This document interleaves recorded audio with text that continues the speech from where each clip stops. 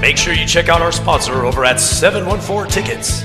They take pride in providing their customers with transparent pricing and excellent service. With 714 Tickets, you don't have to worry about hidden fees or surprises at checkout. The price you see is the price you pay. Plus, their team is dedicated to ensuring that you have the best shopping experience possible. And as a special thank you, they're offering a 10% discount on your purchase, as well as entering you in a drawing for a free Halos jersey. Also, 5% cash back on your purchase. Only when you use the promotional code HAITI at checkout. That's HITI, Haiti. Get ready to shop with confidence and discover great deals today over at 714 Tickets. Hey, welcome into another episode of Halos in the Infield, the podcast form. I am back, Todd Fox, the host of the show, along with the other two hosts of the show. Fernando, the Lone Star Halo, who has to pretend like we haven't been trying to record for 30 minutes.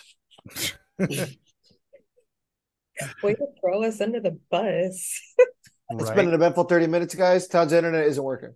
Cut, no. Don't act they're going to edit that out in post either. No, I'm not. Oh my gosh. And it's Courtney. It's Courtney, the trash Halo. There you go. Residing from parts unknown in San Bernardino. Yeah, Yes. probably for the best. The people in San Bernardino don't know where they are either. So Exactly. They're so high on meth. But moving on. Oh no. In the Baker's parking lot. Yep. But moving on, we're going to talk about a lot of things. We're going to get into a little bit of a recap of Kansas City, even though we kind of did that on the last show that I wasn't on. They let me know the last time we tried to record. And then also we're going to talk about the Oakland series and then get into the big road trip, which goes through Milwaukee and also St. Louis before coming back here home, because May is going to be a tough effort as far as games to be played against and teams to be played against, as the Angels try to stay above 500 before April. So let's let you know if they did so. So again, you guys recapped the Kansas City series. You guys got it right. You picked 2 out of 3 and both. You did the Rally Chris special. So now what happened in the Oakland series? Well, Courtney and I predicted 3 out of 4. Our inner Halo honk shined because the Angels won 3 out of 4, which means we had a winning homestand, guys. Correct. We did. I know. I was so shocked that we could even pull that out, especially because tonight, we almost lost it. I was about to lose my shit if we really blew, like, what was it, an 8-2 lead? Like, there was no way that should have been an 8-7 win. We won. I understand we won, Yeah. but can we just not make it not look as scary next time? That would be great. Thank you. Yeah. And one of the biggest reasons, and I don't want to get too into it because I know we're going to talk about it later, is Quijada. I can't believe, he went from being one of our best relievers to, I don't know about this guy anymore. Thanks. Yeah, not so good. We'll break into that. But another pitcher that I think we touched on a little bit prior to this was the Suarez thing. Yeah, that was the transition I was going to use. Speaking of pitchers. Because that's a guy I was honking up since preseason. I thought this guy would turn the page. He would turn into a starter that, that some of us think he could have that kind of depth in the rotation, me being one of them. And boy, oh boy, did he shit the bed in this start against Oakland. And Courtney, what did he do against 2 particular players? I think it is just an amazing stat to have, to where you really sit there and give up back-to-back home runs to the same 2 people twice. Like that, that is unfathomable. I am baffled. I am speechless. Round of applause for you, Suarez, because I never thought there could ever be a worse stat than that against the Angels rotation. And you took it upon yourself to just really stick it to him. I love it. Brava. El Demente with the letter L. Yeah. El Demoted is his boy, whose honk, he was honking harder than a honk could possibly be honked. Man, I mean, 7 earned runs. This boy got lit up like a firecracker on 4th of July. This boy got lit up like that one Katy Perry song, Firework. And definitely. And I mean, he gave it up to people in the lineup where you don't even know the names of. Again, like you get people like Langoliers. I will say that is a fun name to say once you figure it out. But like, no. Hey, remember he the Oakland A's, they have Johnny Damon, right? And they have David Justice. Oh, yeah. And they have, God, what's that? Mark McGuire. They have that cat. Coco Crisp, yeah. Coco Chris. Yeah. There you go.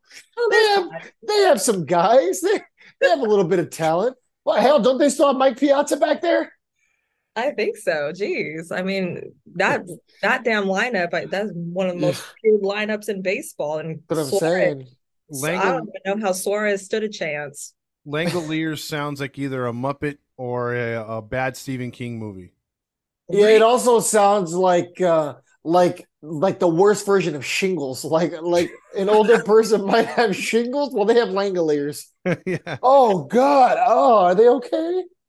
Yeah, it sounds like one of those the deep south type what do you call diseases, like, oh no, Bob's got the Langoliers. Yeah, it sounds like I need to get vaccinated for it immediately. Yeah, exactly. I suggest you all do the same. Langoliers, no thanks. It sounds like one of those things that's going to come out with like a commercial maybe in like 5 years. Have you ever taken like so-and-so a prescription? Well, you may have Langoliers. Like we're participating in this nationwide lawsuit. Make sure to call this phone number if you are a victim of Langoliers. If you've been exposed to Langoliers. Oh man. This poor guy. It sounds like a Blumhouse movie that just got a 3% on Rotten Tomatoes. Yeah. Langoliers the clown. Oh my gosh. We're going to get a cease and desist order with this guy. I know, right? He's all, I have a family heritage. Yeah, of course you do. You should see my family crest. Oh, man. I can't breathe. This man's a catcher who's batting .217. It sounds like he's got Langoliers, aka shingles. Yeah. He's going to be on the IL before you know it. All right. Well, as long as it's not with Langoliers, I don't wish that in my worst enemies. Sip Pete Soto. Oh. Oh my God. It's like, hey, does it burn when you pee? Yeah, it does. You may have the Langoliers. Oh, no. Dude, we lost like half our audience. Thank you to our sponsor, 714 Tickets. Yes. Use code HITI at checkout, HITI for 10% off. Hey, we helped charity last week. We bought ourselves a couple of points before we did the whole deeper into hell. Yeah. We'll be fine. Yeah, that's not the reason I'm going to hell. No. But let's get back on track here. Oakland is not the best team, is basically what we're saying. If your superstar is Langoliers, you're in trouble. And they literally don't have much of a team around them. They're supposed to be a historically bad team this year with the most losses in all of Major League Baseball. As they went into the series with just 4 wins. They leave it, thankfully, with 5. But they are 5-21 after this series. Angels take 3 of 4, but that first game was a punch in the gut, and we were like, please don't lose anymore. For them only having 5 wins, I'm still mad that two of their wins is us. Yeah. Can we just please let that sink in? Like, this is a historically bad team, and we lost to them on opening day of all things, and then we lost to them again. So they've had 20% of their wins from us. Yeah. So I just, just food for thought. Just want to put that out there. And Tyler Wade's a part-time starter on that team. Yeah, and I think Duffy too. I think I seen Duffy out there. That was he's on he's on the Royals. Oh, I was like, I seen Duffy somewhere. That was nice. Yeah, get your stuff together. Sorry. Been a long yeah, it's all right. You got Langolier brain. Yeah. I don't know, man. I'll say this. Say what you want about this Athletics lineup not being good. I mean, they scored a pretty decent amount of runs, all things considered, this entire series. Absolutely. They did a lot of things. They hit the ball a lot harder than I thought they were, and I thought they were going to do. I thought that they were going to be like Detroit, like barely hitting it out of the infield, or Washington. They really tore the cover off the ball, and we robbed them of a few home runs as well. I mean, there could have been some bigger plays. There could have been a grand slam that first night too. I mean, we went into extra innings and lost that game again, like we do every extra inning game. So yeah, Oakland was definitely playing much better than they had played prior. I think Tampa Bay had destroyed them right before we saw them. So yeah, I mean, it was definitely disappointing that first night because you kind of felt like crap. We can't get into a rut this entire series versus such a bad team. Yeah, and I Oh, definitely think like food for thought. I'm sorry, Fernanda, no, but yeah. like I think one thing that Oakland does, they for the most part, they almost stick to fundamental baseball as far as stealing bases. Mm-hmm. And like stealing bases, just trying not to do too much with what's given. Like it's just very basic what Oakland is doing. And I think there was a post that came out that the Oakland A's actually have more hits than the Yankees as of right now. It definitely doesn't show for it, because obviously with like a 5-17 record or something like that. But to really be out hitting the Yankees right now, like that, the bomber Bronx or whatever, like Bronx Bombers, there we go, Jesus. That but I think that's still good, just goes to show like there's they're still sticking to fundamental baseball, even though their record may not show it right now at this time. And I think maybe we can even take a page or two out of their handbook when it comes to base stealing. That's just me. I forgot what I know we were talking about. Oh, here we go. Yeah, 166 Yankees total hits this season, 171 A's total hits this season. Yeah, that's what it was. Yeah, and then you have as far That as was the like 2 days ago. That Yeah, was it was 2 days ago, so it probably changed. and as far as stolen bases, Oakland had 4 in one game by Ruiz, and we have two guys that have 2 as our lead team leaders, Love to see it. Shohei and Brett Phillips. Yep. So my that's pretty God. bad. It just goes to show you Oakland's going to try to steal bases a lot, and at least they're like she said, they're doing the fundamentals, which I Hey, wish the Angels would do. at least you're telling me that they did something. That Brett Phillips is doing something. He's stealing bases because as of right now, man, he's just the designated vibes guy. Well, I mean, nobody puts a samurai hat on a player that's just hit a home run like Brett Phillips. Let's Hey, just be honest. It is graceful. Yeah. yeah, it's It's the true. most graceful way of putting that samurai hat on.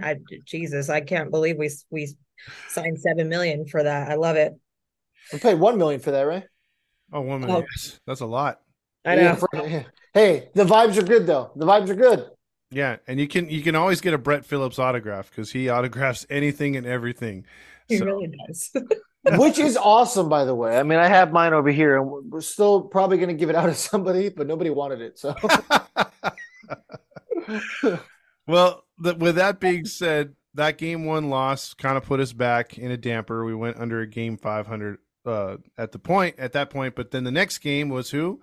Was the Angels versus Oakland again, game 2. Who was starting on the mound?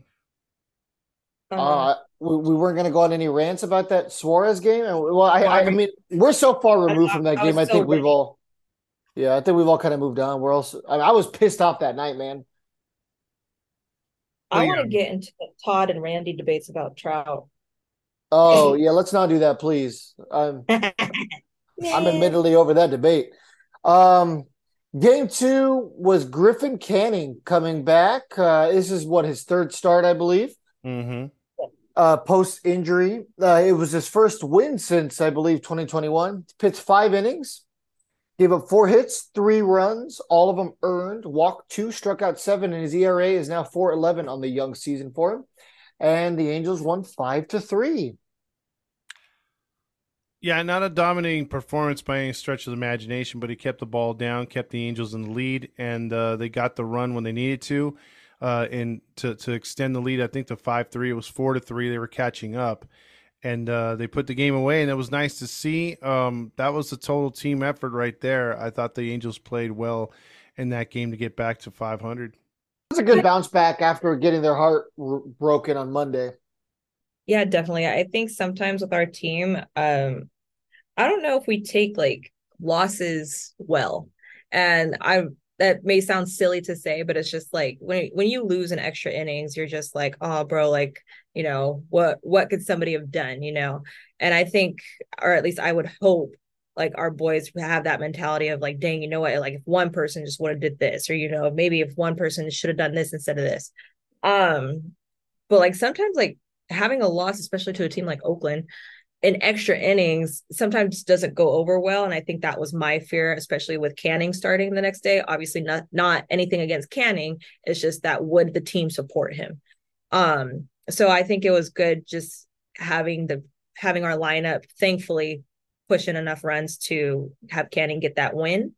I would still like to see more runs because we have the lineup to do it, but I would definitely like to see more runs, especially against weaker teams. But again, that's just me. I digress. Yeah, that would set us up for game 3. As you know, we wanted more runs against a bad team, like you said, and we got them the next night. And it was Sandy, and her man was on the mound. Courtney's man was on the mound. And to be honest, you know, he didn't have that killer instinct look, whether it was Oakland or not. He got into a little trouble, threw a lot more pitches than he wanted to, but he settled down and he pitched, I believe, into the 7th inning, and it was a clear-cut win. I mean, when he left, it was 8-3, and then Otani went deep. So, I mean, they wound up blowing him out in a game where you thought that was going to be the result in the first 2 games. Oh, you're muted. We've talked already a couple times about Patrick Sandoval being disrespected overall for his career, because this guy consistently does not get run support. I mean, this guy's been pitching for years at the major league level and pitching well, and he's barely cracked double-digit career win totals. I think this is like career win number 12, 13, and something like 12. that. Pretty damn low, man. For a pitcher who is, a very, very, very talented pitcher. We're not talking about a middle of the pack guy. We're not talking about a Jose Suarez type guy. We're talking about, Patrick Sandoval, a guy who has the ability to be a number 2, number 3 starter on most rotations in Major League Baseball. And luckily, he finally got some run support. You can say what you want about, like, oh, well, it's April. Oh, well, it's the Athletics. Let's not get too confident. And yeah, all that's absolutely true. But you're supposed to be beating teams like the A's, who have 5 wins, by a margin like this, or at least by a comfortable margin, not by what happened Monday. A team like the A's shouldn't be scoring 10 runs in a game or 11 runs. They should be scoring 3 runs, maybe 2, maybe 1. Yeah, definitely. And I think Sandoval getting that run support definitely helps.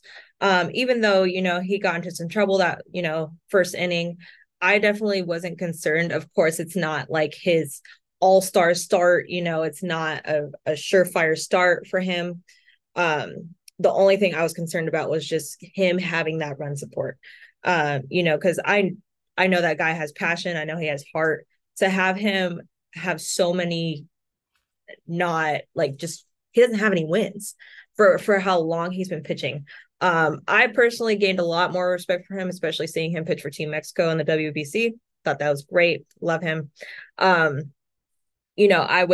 can somewhat see the fire die down from that, but I still think he still has a lot to offer for our rotation. I still think he should be a more respected pitcher, just not for our organization, but MLB in general. I was just glad that he finally had that run support. Otani, I think, got the 3-run bomb finally, just kind of put that nail in the coffin. So that was great. Because we were waiting for him to hit the right side of the barn. And so that was fun. That was a fun game for once. Yeah, and we'll talk about some more contributors in this series as we move on here, because we're going to get into today's game, which was pretty damn. Could we touch on one thing real quick before we move on from this game? Let's talk about Chase Silseth coming up. Oh, okay, yeah. Chase Silseth came up. He only pitched 2 innings, but I mean, he was able to preserve the bullpen, right? I mean, Sandoval went 7 innings. Silseth finished it off. And, I mean, that was good to see. His velo was up. A lot of people were concerned because his velocity was down in the minors this year. He was in the 94s, 95 range, but he was pumping at 97, 98 consistently here. Yeah, the only problem was they were kind of hitting him at first. He was missing his spots, so he looked kind of rusty. I didn't like the fact they're going to bring a guy who's been starting in the minors the last 2 years now in as reliever. I thought that was a major stupid move. And the fact that also, if you're going to make the move with Silseth, put Suarez in the pen, move Silseth to the rotation. It just, and the fact that they're not pitching guys back-to-back games was just insane. And Yeah. we saw that Estevez said, "Hey, you know what?" And he walked over to Nevin and said, "You know, if I'm ready, go with my gut. I'll pitch." Yeah. So he's probably the first one to come out and stand up and be a leader and say, "You know what, dude? I don't agree with your guys' philosophy." And hopefully more pitchers take that angle, because this one day on, one day off stuff is not going to work. No, it's already not working. I mean, I heard the argument was that Phil Nevin said that last year the Angels had a good bullpen in April, and then when May, June rolled around, the guys started to get gassed, and he wants to avoid that. But it's like these guys are major league pitchers. You know, if you want to make a rule like they don't pitch more than 2 or 3 days in a row, okay, I get that. Especially after 3 days, 3 high leverage days. Okay, maybe that's when you have an option B for a closer. You know, it's Estevez, and then maybe on that 4th day, you know, we'll go with somebody else. But yeah, these guys are major league pitchers, man. You got to let them pitch. That's what they're here for. Yeah, I'm not understanding the load management that we're trying to do. It's like Yeah. we're already treating them like they're hurt. Or like we're already treating them like it's a rehab assignment or something. And I'm not understanding why. I definitely don't agree with one day on, one day off, like especially for our bullpen or for our closer even. I mean that's your goddamn job. Like that's your job. Like you're supposed to be, that end of relief, or you're supposed to be the closer. And obviously, if you do your job well, you should be able to get, 3 outs. If anything, you're not facing more than 4 batters, and that's with a mistake. You really need to tell me you can't handle 4 batters in a 24-hour time span? Like that's ridiculous. Um, I understand they're major league players. I understand that given our history, we're trying to avoid injuries as much as we can. But at the same time, what are we paying them to do? And we have a training staff, obviously you go get ice, you go get stretched, do whatever treatment you're supposed to be doing. That way you are ready the next day. I definitely don't agree with this load management shit that's happening, because that's whack. That is so whack. I'm not understanding why we're doing that. It's trash. It's very trash. Estevez literally, I believe that if he was available in that first game against Oakland, we win that game. Jaime was called in to do a situation he was not used to. Andrew Wentz was asked to close, which he's never done before. And then you literally throw Estevez 6 pitches on Sunday versus the Royals and say he's not available, and that you're doing everything to avoid using him that night. It's like, bro, his arm's not going to fall off. He threw more pitches probably warming up than he did in the actual game. So what are you doing? And then correct me if I'm wrong. One more thing on what Nevin said, following up for what Fernando said, as far as burning out our bullpen last year and that 14-game losing streak and all that crap. I tend to remember us losing those games because we couldn't score, not because we couldn't pitch.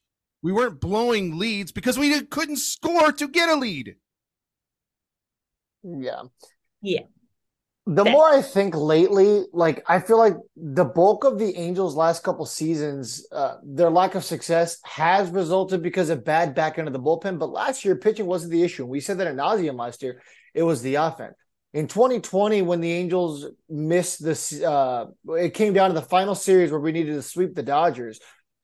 The Angels had the most blown saves that year out of every team in Major League Baseball. So they didn't have a closer back then. 2021, I feel like, was a very similar song and dance. The back end of the bullpen wasn't great. And then, last year they had a pretty decent pitching staff. It wasn't amazing, but it was serviceable. Their starting rotation was great. Their bullpen was, average to, slightly above average to slightly below average. But at the end of the day, it wasn't a pitching situation last year. It was lack of run support. Yeah, it's definitely lack of run support. And I think it's more of just not knowing your role. And I don't know if it's just because obviously Nevin was our interim manager halfway through the year. But I feel like at a certain point, especially when you get to after the All-Star break, you have a role. You know your role. So you should have your lights out closer. You should have your guy that you throw in the 8th. You should have your guy that you throw in the 7th. And that's it. Like that is the role that you're supposed to be playing.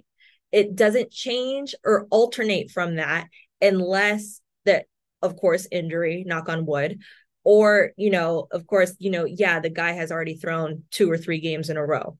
then that's when you have your, I guess, your B options or whatever. But other than that, I really don't think after May going into June and July, we should not have these situations to where, we're throwing in Wance instead of Moore, or we take out Moore too soon because a left-handed batter's up. Like I don't agree with that philosophy. You have your role and that's what you stick to until you genuinely fuck up that role so bad to where you're just like, you know what? No, now we have to try to put you somewhere else. Like, but other than that, once you solidify your role, like if we're going to have, Moore be our 7th and 8th inning guy, let him be. It doesn't matter who's coming up. It doesn't matter if it's a righty, lefty, righty. Like, just leave it be. And then if he gets into trouble, okay, now you start warming up somebody else. Let it be. But I almost think we're doing too much moving around right now. I don't know if it's just because it's April, we're trying to see who has what, but I definitely don't agree with it. It's not sitting right with me. I think it's a double-edged sword because there's also times where Phil Nevin leaves guys in too long, like the Jose Suarez thing. Like when it was just a home run, show, it was just like, what is this guy still doing out there? Mm-hmm. And by the end, it was like, okay, all right, he's starting to settle down. All right. But it's like even the final game with Ohtani when he was giving up 5 earned runs. Yeah, he settled in after that. But there was a little while there where I was like, bro, we got to get Ohtani out of there. This guy is getting lit up. Yeah, it's going to go into what we were talking about here today because today's game on the post game, I said it was a roller coaster of a game. It felt like, it was going to be over in 2 hours and 20 minutes. It wound up lasting about almost 3.5 because, again, the game was going at a fast pace till the 3rd inning, and the Angels, a guy that we're going to talk about probably when this series is over is Brendan Drury, hit a 3-run homer to cap off a 5-run inning. And you're thinking, okay, Ohtani's going to go back out there. He shined the first 3 innings. He's going to put up another 0, and we're going to cruise to a victory. And he immediately, like Fernando says, gives up. He looked like he hadn't pitched all day, and he was getting shellacked. It was hard hit balls. Renfroe missed a home run catch, and before you know it, it's 5-5. And he nearly gave up the lead by the time the inning was over. He was probably one bat away from getting pulled right there. But credit the Angels that came back with a couple runs, got another tack-on run, and then it looked like, things were going good. Quijada comes in there, and he gets into some trouble, and then all of a sudden Renifo just has to make one play. Whoops, an error, and 2 runs scored, and Loop almost boxed in a run. And before you know it, the Angels had to go to Estevez after Loop got out of the jam, and by a nice play by Rendon, and Estevez shuts the door on Oakland, and they get the series win. You brought up Rengifo. Let's talk about him real quick. Through 67 at-bats, he has 13 hits. One of those was a home run, 8 RBIs. He's stolen 2 bases, so he's, up there in the team lead. He's got a 194 batting average. However, one positive, he's got an on-base percentage of .333. So he's very clearly still getting on base. He obviously had that error that could have been way costlier if he wasn't bailed out by some teammates today. Yep. What's your opinion on Luis Rengifo so far this year? Is he cooked? Because I was the one all offseason saying that I wasn't sold on Luis Rengifo. Todd was also on the Rengifo bandwagon over there, along with Jose Suarez. So you're calling me out, huh? Yeah, your honk was showing. Yeah, your honk's been showing everywhere, Todd. You need to keep your honk in your pants. Hey, my honk gets around. Oh no! Oh no! Hopefully your fiance doesn't listen to this episode. I know. Got around to her, and that's where it stopped. Let's just put it that way. Okay. Right. Yeah, that's the hope, right? Yeah. You hear that? Todd admits he was honking around. Yeah, that's the truth, and I stand by it. All right. What were you saying now, Courtney? Let's get off of my honk here for a minute. I think Rengifo, I really think I'm hoping it's just a slump. I would still like to see Rengifo, up with the Angels. I don't think we should send him down. I don't think necessarily he should be a starter. I'm very curious just to see what his role is, because quite honestly, again, like I guess I don't know, I'm a role person. Like I feel like you have your role, and I understand having utility players.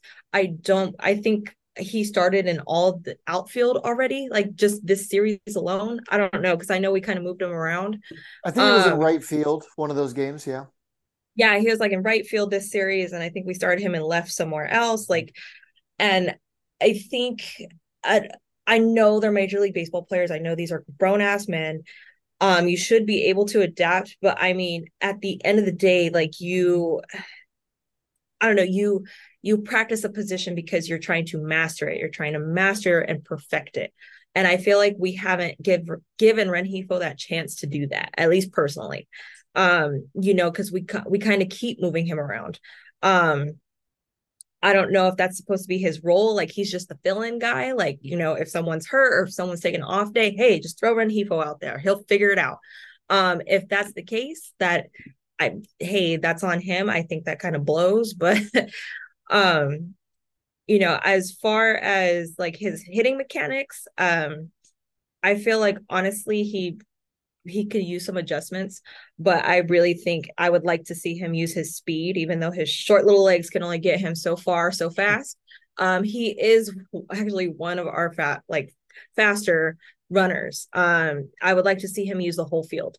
Don't try to do too much with your swing. Don't try to do too much with the pitch. If it's a outside pitch, go oppo. I'm not, just throw your hands out there. If of course if it's inside, then turn on it. Even lay down a bunt every once in a while. But his on base percentage obviously is great because obviously in order to get runs, you need to get on base. So that's half the battle already, and looks like he's kind of figured that out.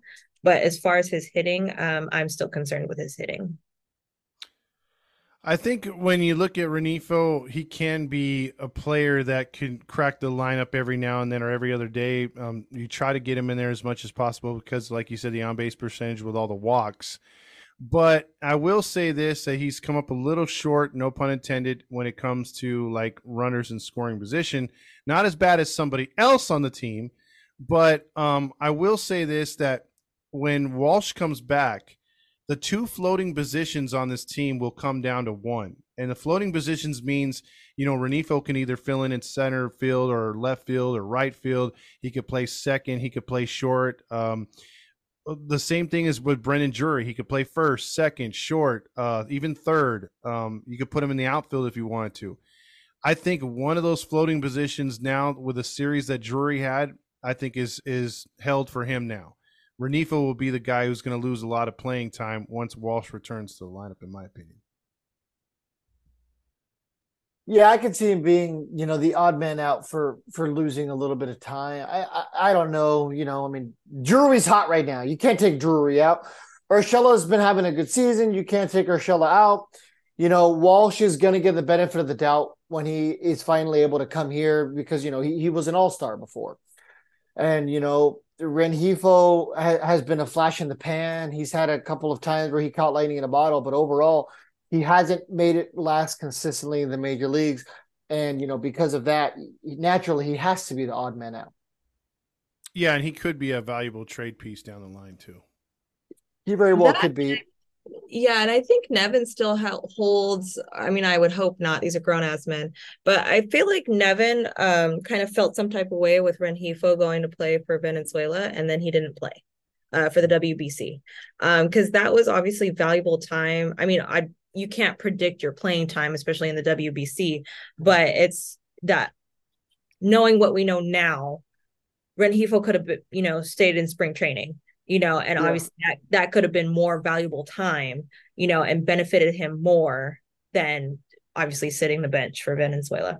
So accordingly, he learned so much from Jose Altuve. That's what he said. That cheater, yeah, I bet. Well, let me ask you guys this question.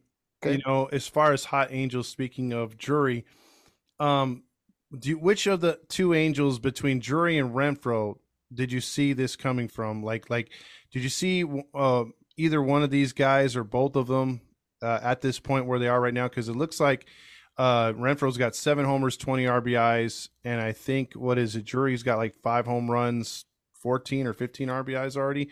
I mean, did you expect this from both of these guys? Renfroe, yes. Drury, no, not yet. I thought Drury was going to be a solid signing, but I thought he was going to be nothing more than just above average depth. Mm-hmm. Renfroe, I've watched play. I've seen enough of his, potential to know that it's there and it exists. But yeah, I was excited about getting Renfroe in the first place. I mean, he's going to be one of the team leaders in RBIs. He'll be in the 90 to 110 ballpark in terms of RBIs. And everyone's been saying he's a 30 home run guy. So, do we re-sign him? Yes. Do we re-sign him? Yeah, that's going to be a question of the day soon for sure.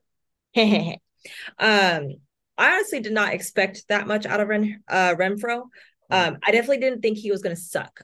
I'm not saying that. I'm not saying that he was going to suck. I just was not expecting the way for him to be as hot as he is right now.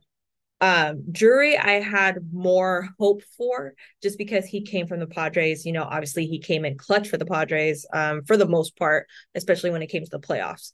So I think I just expected more out of him given the environment that he came from. So for me, I was actually not surprised that this is coming out of Drury. I've been more surprised with Renfroe. So I was the opposite of Fernando. I was just gonna say real quick that Renfroe, like out looking at his numbers, like Fernando said, he's been very consistent.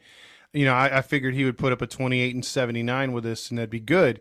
But like you said, he's on pace to put up some career numbers. And then Drury started out pretty dreadful, and now he's on fire. So I'm very excited about these two guys.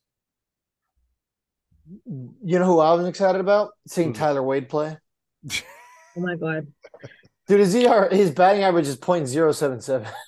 Perfect. He'd fit right in here. Yeah, there you go. Well, what do you guys think about the great debate? As far as us winning on this, we played inferior opponents. The last time we talked as a collective group, we thought that Trout and Ohtani need to get it going with runners in scoring position. They're setting up the bottom of the lineup to drive them in, which is what's happening with Drury and Urshela and Neto and those guys and Renfroe. They're all driving those guys in, but it seems like when the opposite is there, the bottom of the order setting up the top guys, even Ward.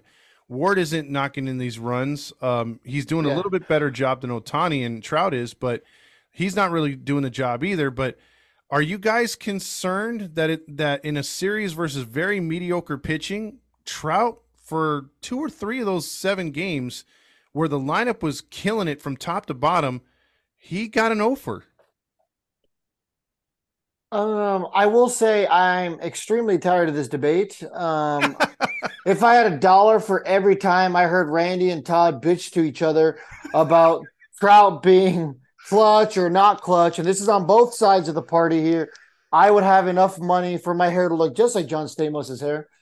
Todd, I'm tired of this argument on both sides of the spectrum. I'll say this.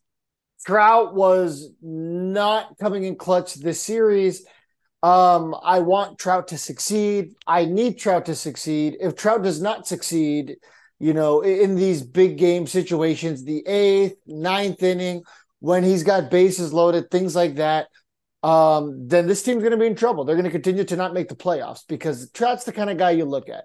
And Ohtani, for the bulk, we were having the same argument. He came up clutch with that 3-run shot, the second to last game of this series, to kind of pat the lead there. But overall, man, I mean, those are 2 guys you consistently need to come through. Those are the dudes. They get paid to be the dudes. And more often than not, they don't come up with the hit. Notice I never say the home run. I don't need my clutch guy to be a home run hitter. Slap a ball in the gap. It doesn't matter to me. True. Courtney?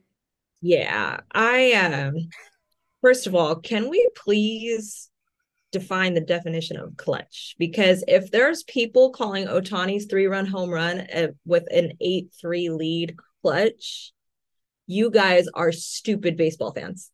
That is not clutch. We're already winning. Thanks for saying that to me. Sorry, but that's not my definition of clutch. Clutch is like, oh, we're tied. It's 5-5. And then, he hits the go-ahead double or hell, even if you want to call it the go-ahead home run or whatever, but not, oh, this is the 3-run home run now we're going to get into mercy rule runs. Like, no, that's not clutch, at least not to me. As far as the entire debate goes, I don't, and I have never believed that Trout is clutch when it comes to his hitting. I have never believed that. I understand that he makes amazing plays in center field. He's, we've all seen the historical picture of him bringing a ball back in center field. We love it. We love to see it. I do not think that man is clutch. Not to say that he is not a great player, not to say that he sucks, but that man is not clutch. Now, I will say having him in the number 2 spot in the lineup is not helping. Because I was a softball player myself, 1 through 9 lineup. I feel like each role, at least your 1, 2, and 3 guys, they have a role. Your leadoff is supposed to get on base. Your second spot is actually supposed to be sacrificing himself to get your leadoff over in a perfect world, ideal world. Mm-hmm. And then your third batter drives in the RBI and your fourth batter.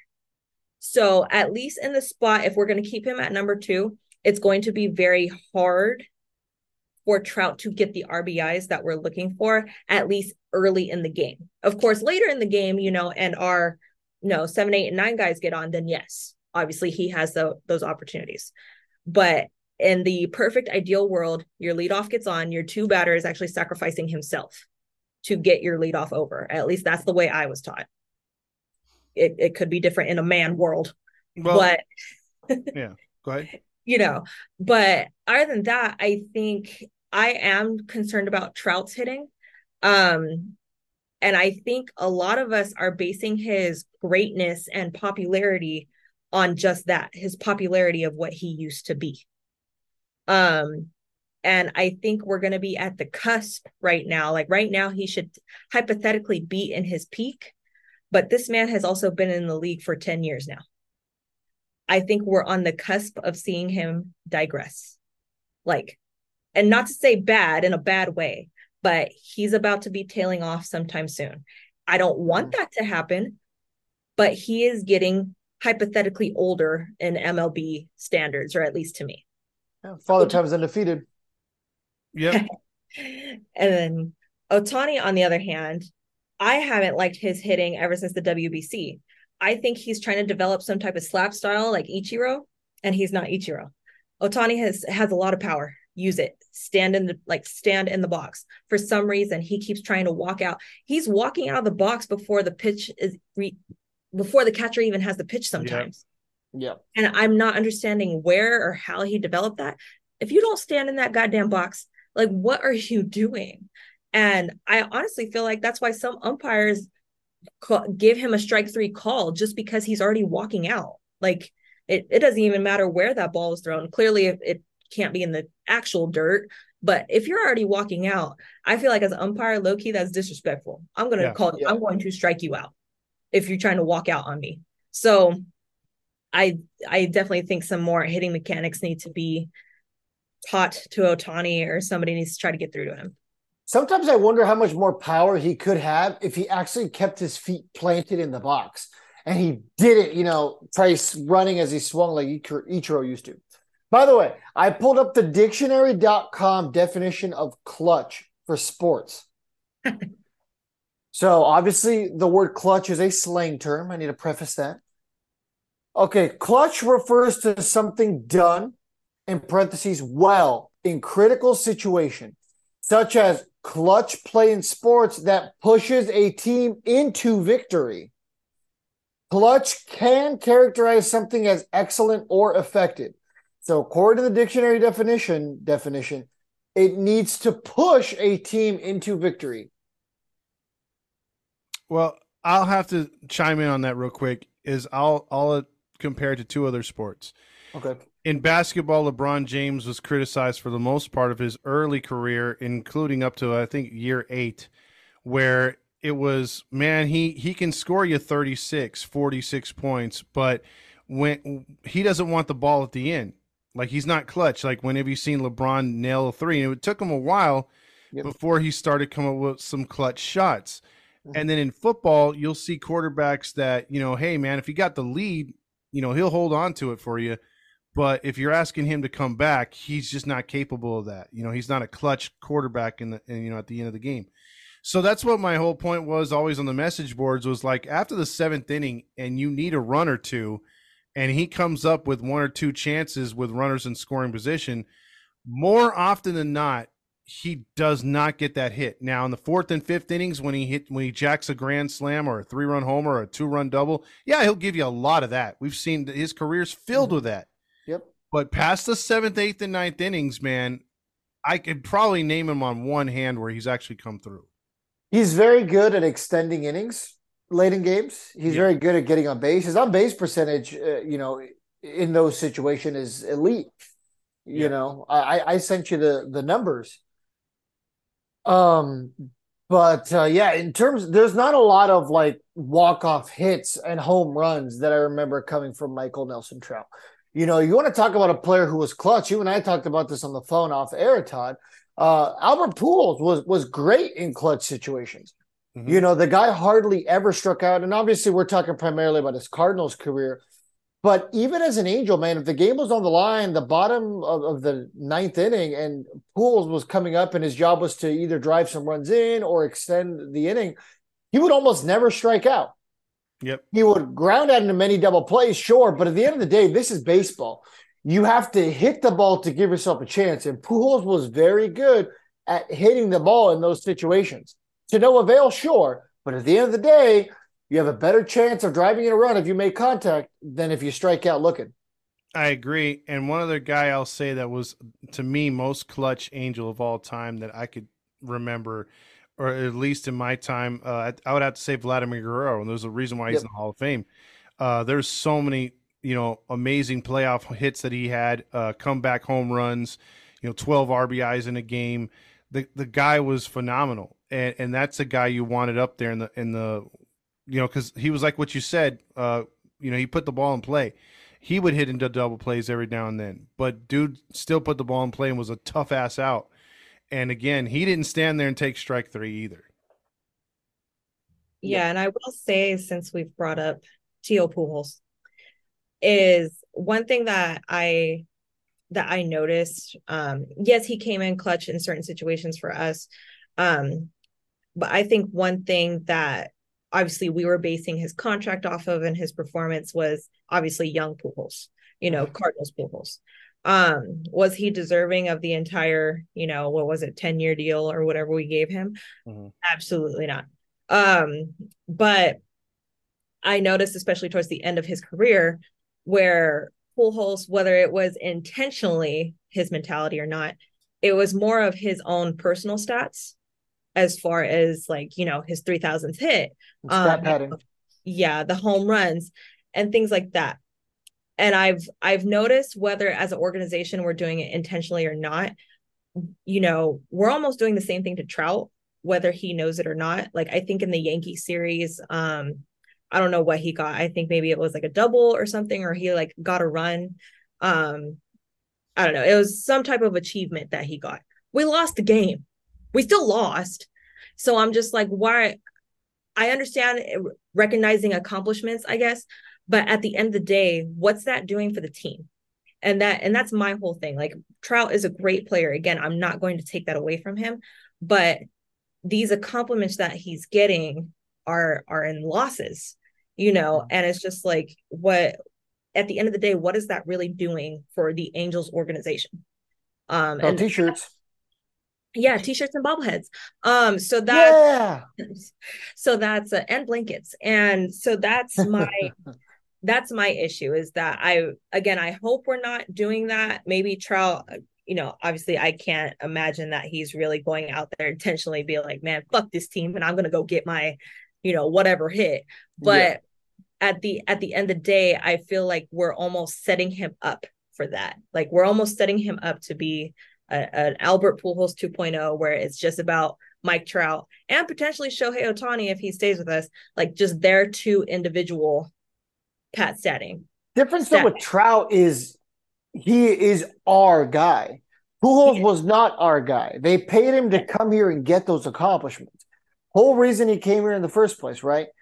Get your accomplishments here. Get 500, 600, potentially 700 here. Obviously, 700 didn't happen, but, that was obviously the goal when they signed him. Yeah. Get your 3,000 hit here. Do that kind of stuff here. And, he did most of it here, but, he didn't love the game anymore, guys. He didn't love the game. The Dodgers rejuvenated his love in the game, not the team that paid him, $30 million for 10 years. Yeah, go screw yourself, bro. All I know is that this has been a thing that, like Fernando says and Courtney has said, we need this guy to win. We need this guy to come up. So as bad as April's he had with runners in scoring position, he only has 13 RBIs. He should be where Renfroe's at right now or above that.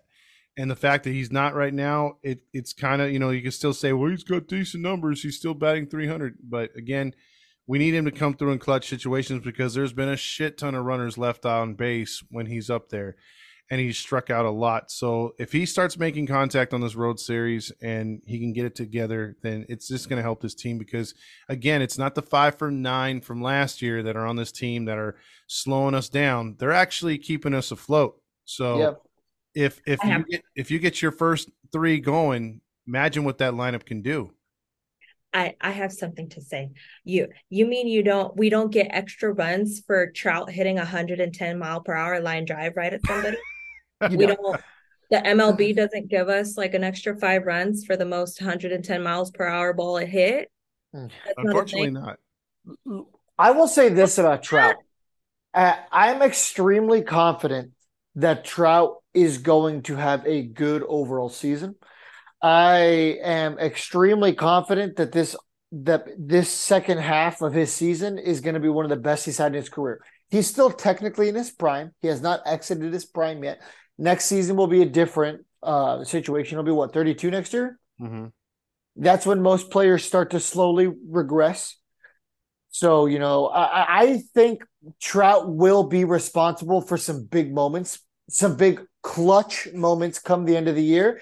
And I do believe that he'll actually slowly start to grow a legend for himself this year. And I think that he'll single-handedly will the team to the playoffs come September. I can see a feasible avenue where 1 or 2 moves are made where this will be a playoff team. We've seen flashes of what they can do with Trout, let's be honest, sucking ass during this home stretch here. It was not a good 6 games for him. He is not performing. Yeah, he's batting 300. Great. Okay. Yeah, I mean, that's what you expect from Trout. But he's not driving in runs, and the team is still winning and scoring. I mean, they scored over 35 runs this 4-game series against the Athletics? Mm-hmm. What was it? Now I'm curious. Well, yeah, I think it's just one of those things to keep in mind. Like we have the lineup to do it. And we've seen it. We've seen it this past 7 games. Even with Ohtani and Trout not being Ohtani and Trout. Or Ward. Yeah, or Ward, we were still able to pull off 2 home wins, like 2 home series wins. Yep. Granted, they were against weaker teams, but the fact that we are still able to do that because, of course, in the media and sometimes even some Angels fans, of course, we put the team on Trout and Ohtani's back. The media makes it sound like if Ohtani and Trout are not in the lineup that we suck. And I know that's not the case because we have other players. We have Ward, we have Renfroe, we have Two Fist Tony, we have a bunch of other people that can carry this lineup without.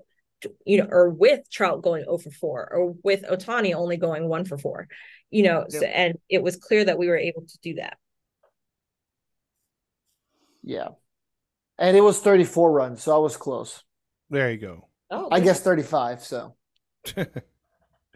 Well, the one game that the Angels won, I think they only had 1 RBI in this entire home season or home stretch was Trout, and he got that win over Kansas City where they hit the back-to-back.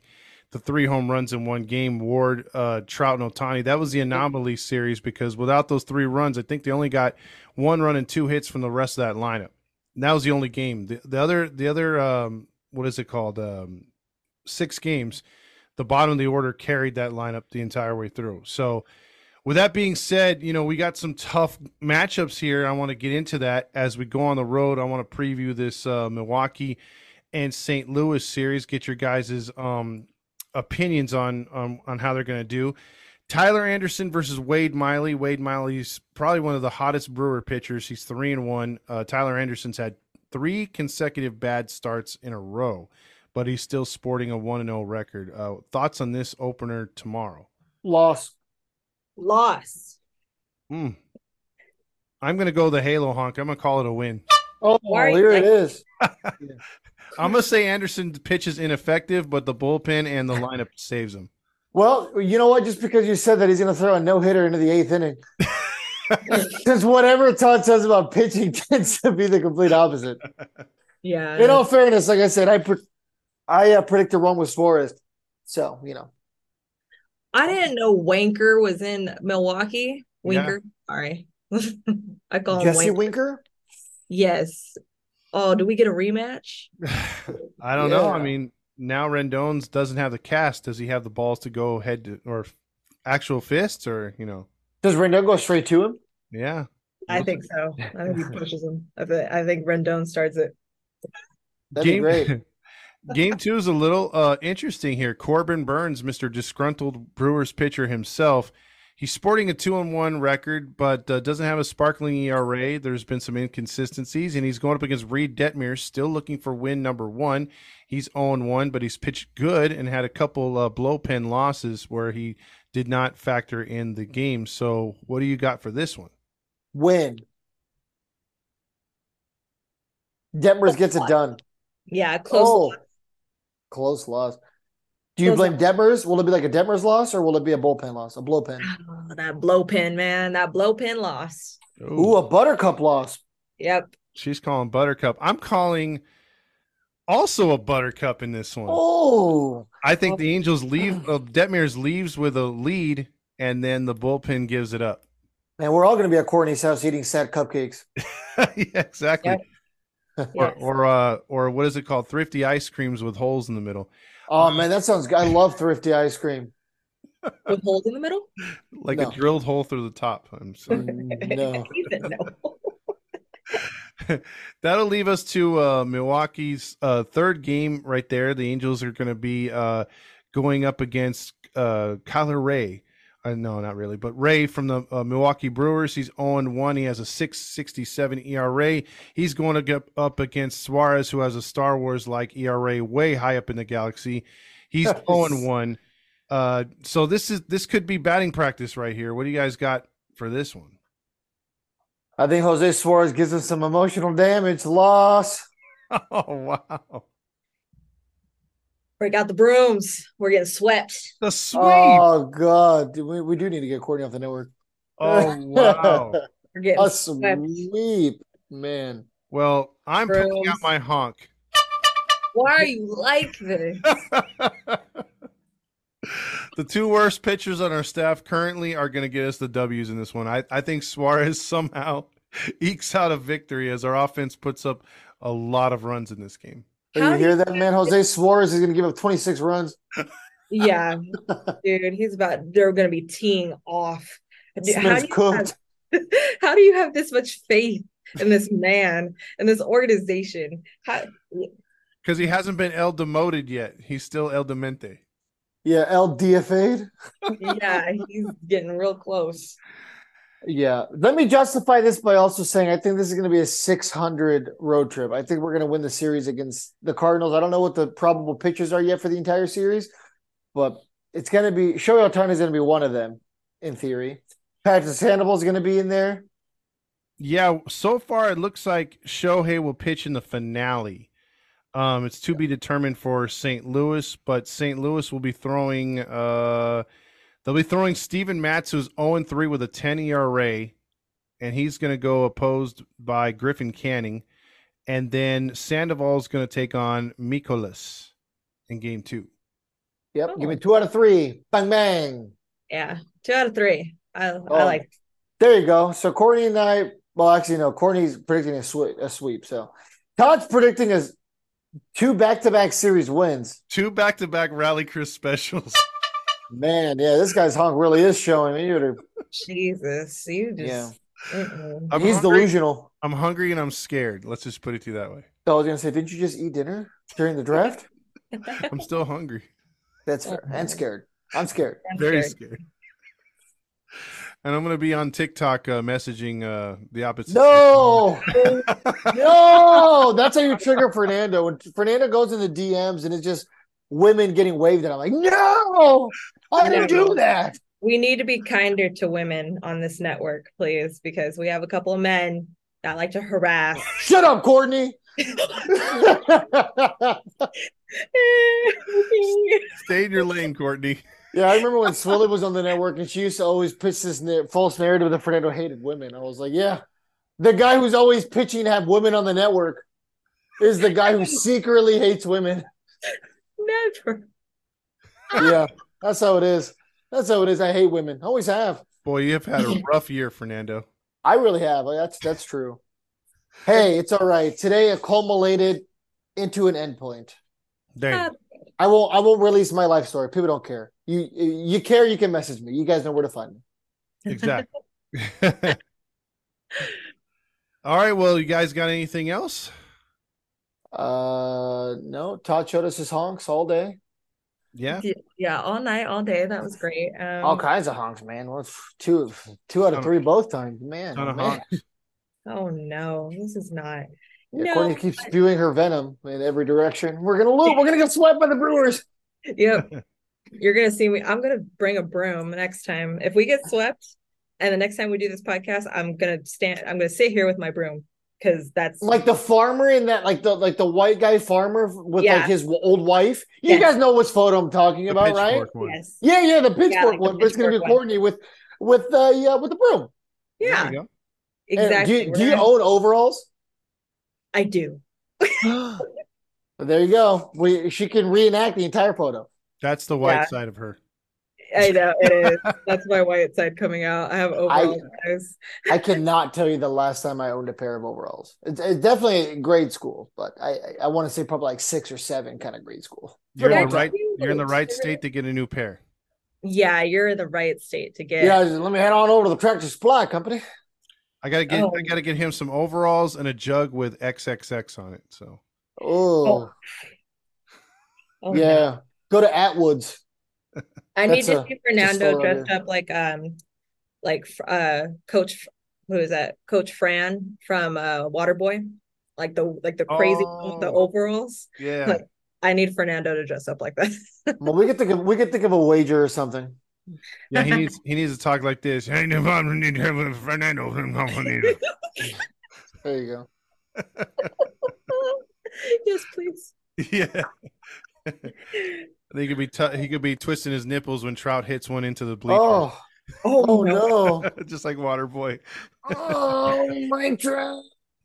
Oh no! Hey James, play that soundbite again. Oh no. James, my name's Mandy. James.